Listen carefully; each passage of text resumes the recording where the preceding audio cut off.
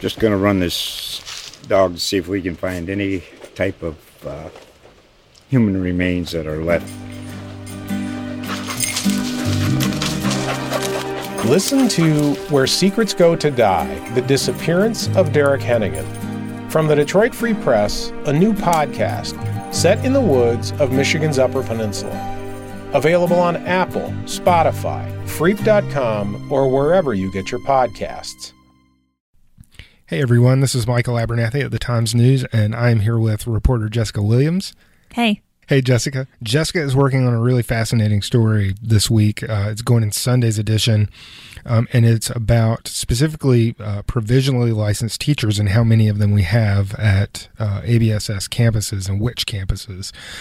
Jessica, tell us a little bit about what you're working with here and what you're trying to get to the bottom of. Sure. So this is all based on a conversation that was had at the Board of Education meeting on Monday. The board requested a presentation from Dawn Madron, who is the Director of Human Resources, on the North Carolina teacher shortage and how ABSS has had to be creative in finding teachers to fill those positions. So the presentation got started with Ms. Madron saying that across the UNC system, enrollment in undergraduate education programs is down 41% since 2010. And that has kind of been the canary in the coal mine for the state because they have seen a huge reduction in the number of teachers coming to like recruitment fairs and things like that. That's a big number. That's a big drop. Yeah, and I read an article recently saying that it's ticked up a little bit. So I think maybe with the focus on education lately, more people are starting to major in education again, but it's still down. So there's this teacher shortage across the state. So they've had to turn to what's called provisional license teachers. And there are 4 different kinds of provisional licenses. The main 2 that the board was talking about was lateral entry, which is a 3-year temporary license where anyone with a bachelor's degree and relevant experience can come in and like teach history or math, but they have to get their full license within that 3 years. Right. So they're probably taking night classes and completing their education degree. Yeah, and this is usually people from like the business community coming in to teach a course. And then the other one that they were dealing with is called permit to teach. It used to be called an emergency permit license, and that's just for anyone with a bachelor's degree to come in and teach for 1 year. And it used to be called emergency, and that seems to signal. And on the form that ABSS gave us, it still says emergency. Yeah. And so that means what? They have an emergency vacancy and they really just need a body in this classroom? Pretty much, yeah. Okay. So as she's giving this presentation, board member Tony Rose interrupts and is like, hey, I noticed that this document that we received in closed session at the last meeting that shows a breakdown of how many provisional teachers there are at each school wasn't included in the presentation. And I thought that that's what we were going to be talking about because that's why we requested this presentation. We wanted to talk about the inequity across the district of how many provisional teachers there are at certain schools and not others.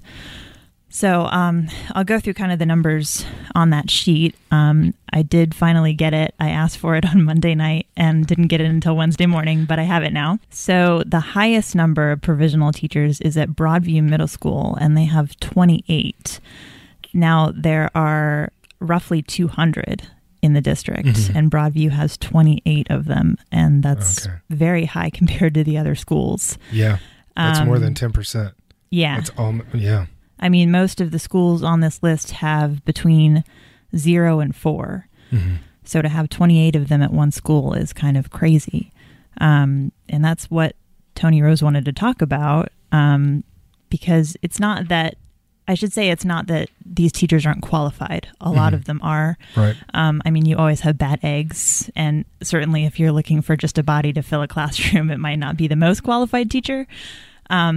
But the issue that Rose wanted to bring up was the teacher turnover rates that come with provisional licenses. So I was doing research, and so if you take lateral entry teachers, for example, since a lot of them are coming from the business community and are leaving higher paying jobs to take a position teaching at a school, after 3 years, they usually go back to their jobs. I mean, they're not going to stay and continue teaching. Yeah. What you mentioned a rate, I think, before we yeah. So for lateral entry last year, they had a little over 15% turnover rate. So that means 15% of the teachers that were hired at the beginning of the year had left by the end of the year. Yeah. And the regular teacher turnover rate last year was 8.7%. Okay, so it's almost double. Yeah. Okay. And they did not have a rate for emergency permit teachers, but I imagine it's much the same. They only have to stay for 1 year. Okay. Do they have, and you may not know this, but do they have the option of staying more than 1 year if you're an emergency permit? I think it's a non-renewable license. I don't. Yeah. Okay. Don't quote me on that, though. That's fine. Okay. And the turnover rate for just beginning teachers in general, teachers with less than 3 years of experience, was around 12%. So it's an issue of not being able to retain these teachers. So Broadview last year ended up losing 40% of its staff, which that's is a lot. Huge amount. And it's incredibly difficult to enact any kind of lasting positive change at a school if you're losing 40% of your staff every year. Right. And when we say lasting positive change, I'm imagining that you're referencing a school culture. Yes. A shared camaraderie and yes. So the superintendent, Bruce Benson, calls it workplace climate. Okay. You can't really do anything to change that if you're having such a high turnover every year. Yeah. So the board kind of commented on that, and as I was telling Michael earlier that this article has been really difficult for me to write because of the organization of it. The discussion was kind of all over the place, and there's a lot of background information that you have to have just to understand like why this is happening. How did Broadview end up with that many provisional teachers in the first place? Yeah. And Wayne Beam, who is the newest board member, and he was a teacher and an administrator in ABSS for over 20 years before he came to central office, basically laid out the background of it. He was like, Broadview is an F school. They got an F from the state last year.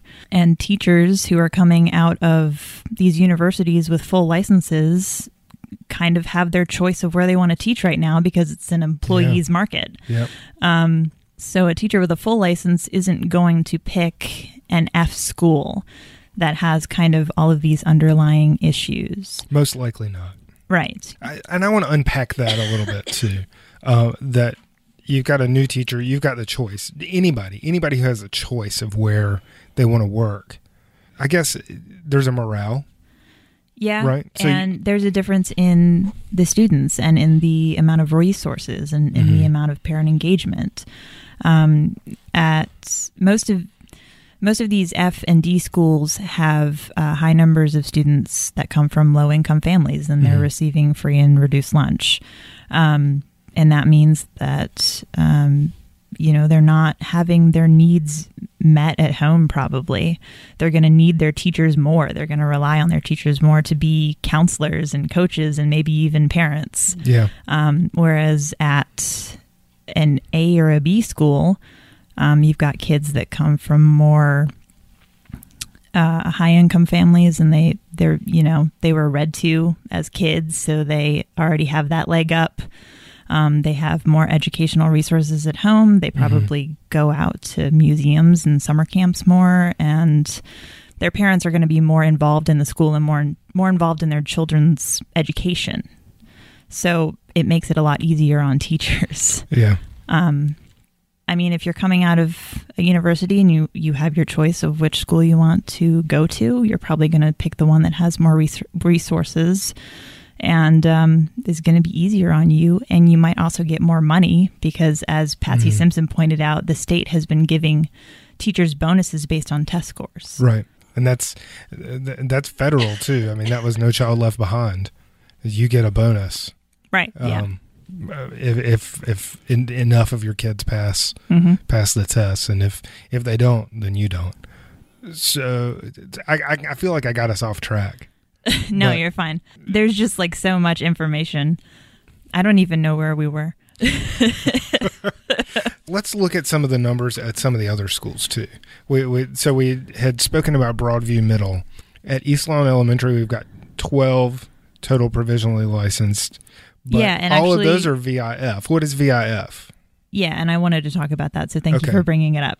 VIF is Visiting International Faculty, and that is teachers coming from other countries to come teach at ABSS. The reason that Elon Elementary, for example, has so many, they have 10, is because it's a global school. And that's the program within the school where they're learning about the world.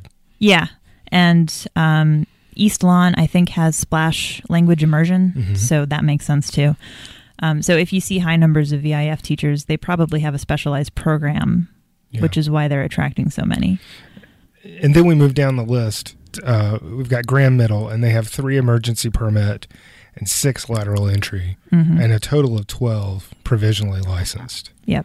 And Newland, and I'm just hitting the high numbers here. Newland, they have 7 emergency permit, 4 lateral entry, and a total of 12 provisionally licensed teachers. They've got 1 VIF. At Cummings High School, 3 emergency, 6 lateral entry, 1 VIF, 2 add-on provisional licensed. What do you know what that means? Yeah.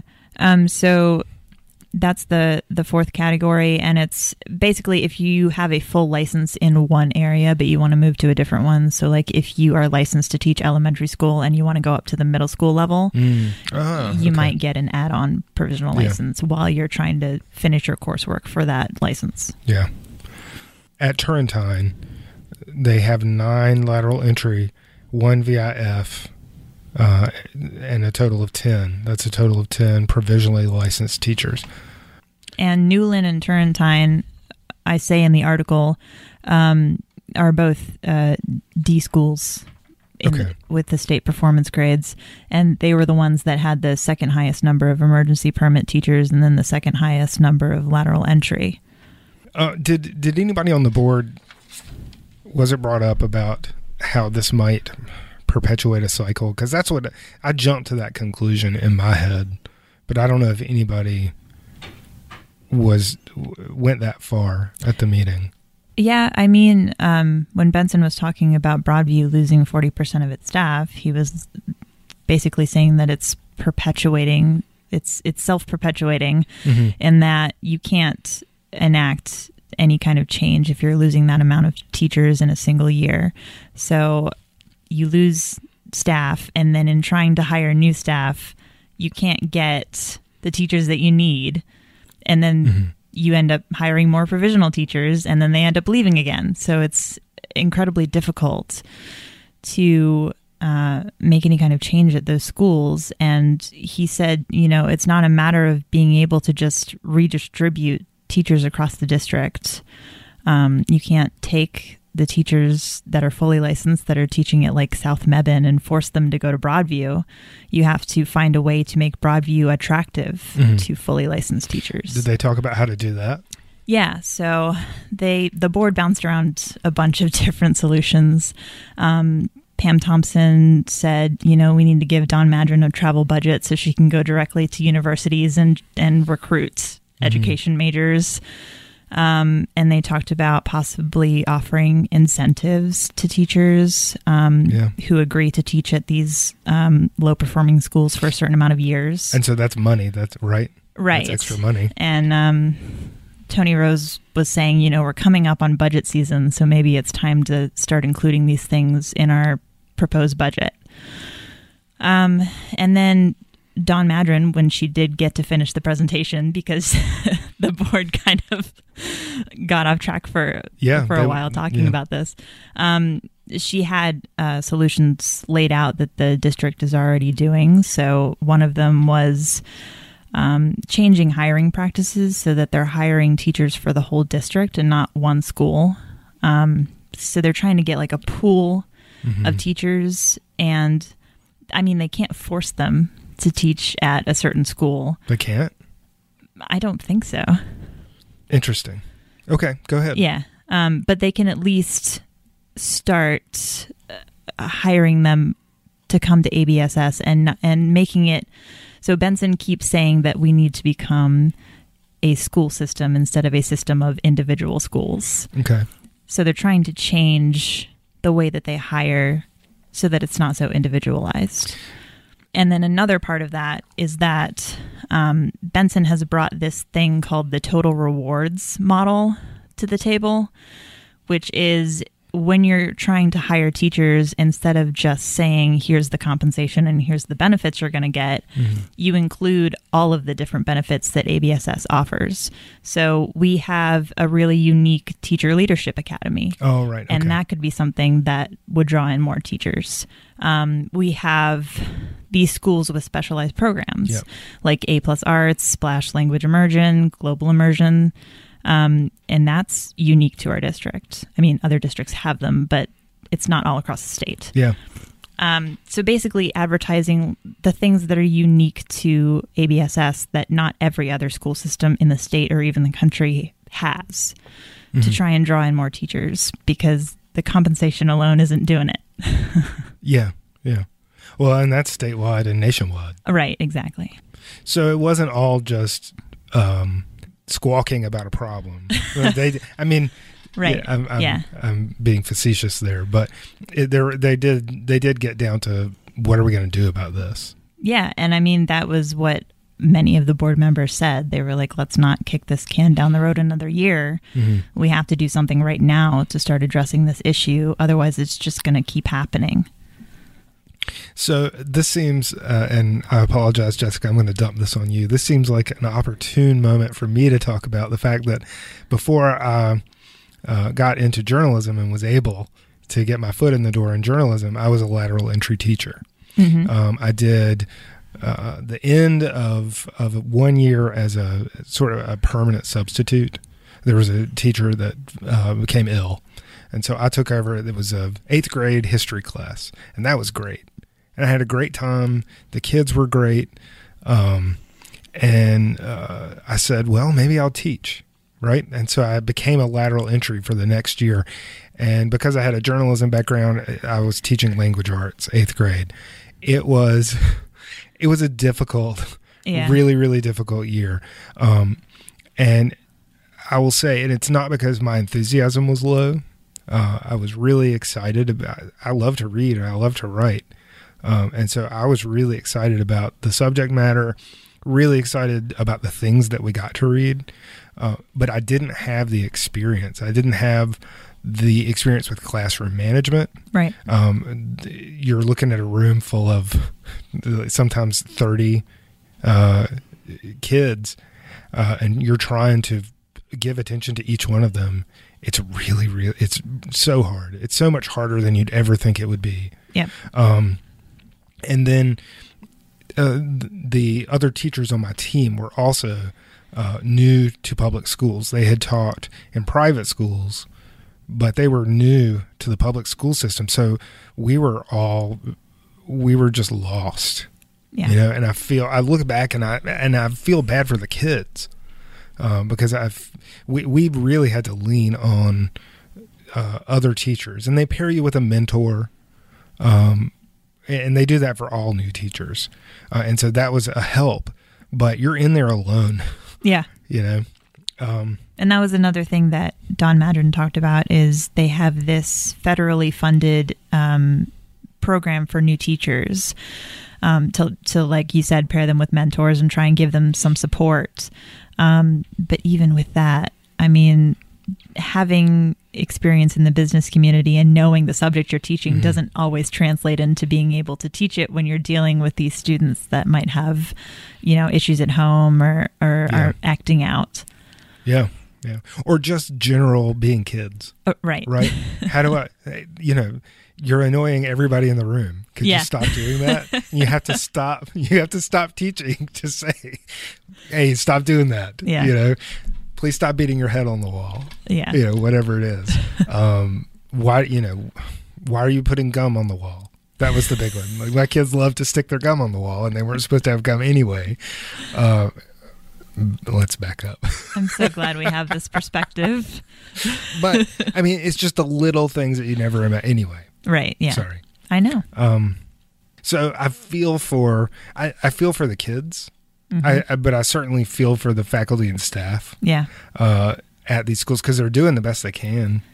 I really feel that nobody's... And no one is putting down lateral entry teachers or emergency permit teachers. I mean, Tyrona Hooker, who is the executive director for Alamance Achieves, was a lateral entry teacher for Graham Middle School and went on to become the teacher of the year in 2011, 2012. Yeah.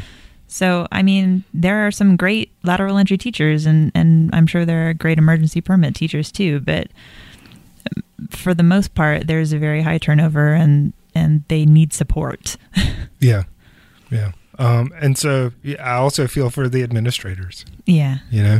That goes for the principals and the even the central office, who are just trying to figure out, and the board trying to figure out how to fix this, because teacher turnover is a problem everywhere. Yeah, and it's not really an easy fix either, and especially when you don't have the funding that you need. So everybody, you can read Jessica's story Sunday. It'll probably be up Saturday night on our website, and you should check it out. There's a lot of interesting numbers. We're trying to break it down into some charts and graphs, so you can kind of compare things. Yeah, the story will be more organized than my rambling was here, I promise. Yeah, and I also won't be interjecting into the story to take us off course. So anyway, thanks everybody for listening, and thank you for reading, and look out for Jessica's story on Sunday. And thank you, Jessica. Thank you. Just going to run this dog to see if we can find any type of human remains that are left. Listen to Where Secrets Go to Die, The Disappearance of Derek Hennigan. From the Detroit Free Press, a new podcast set in the woods of Michigan's Upper Peninsula. Available on Apple, Spotify, Freep.com, or wherever you get your podcasts.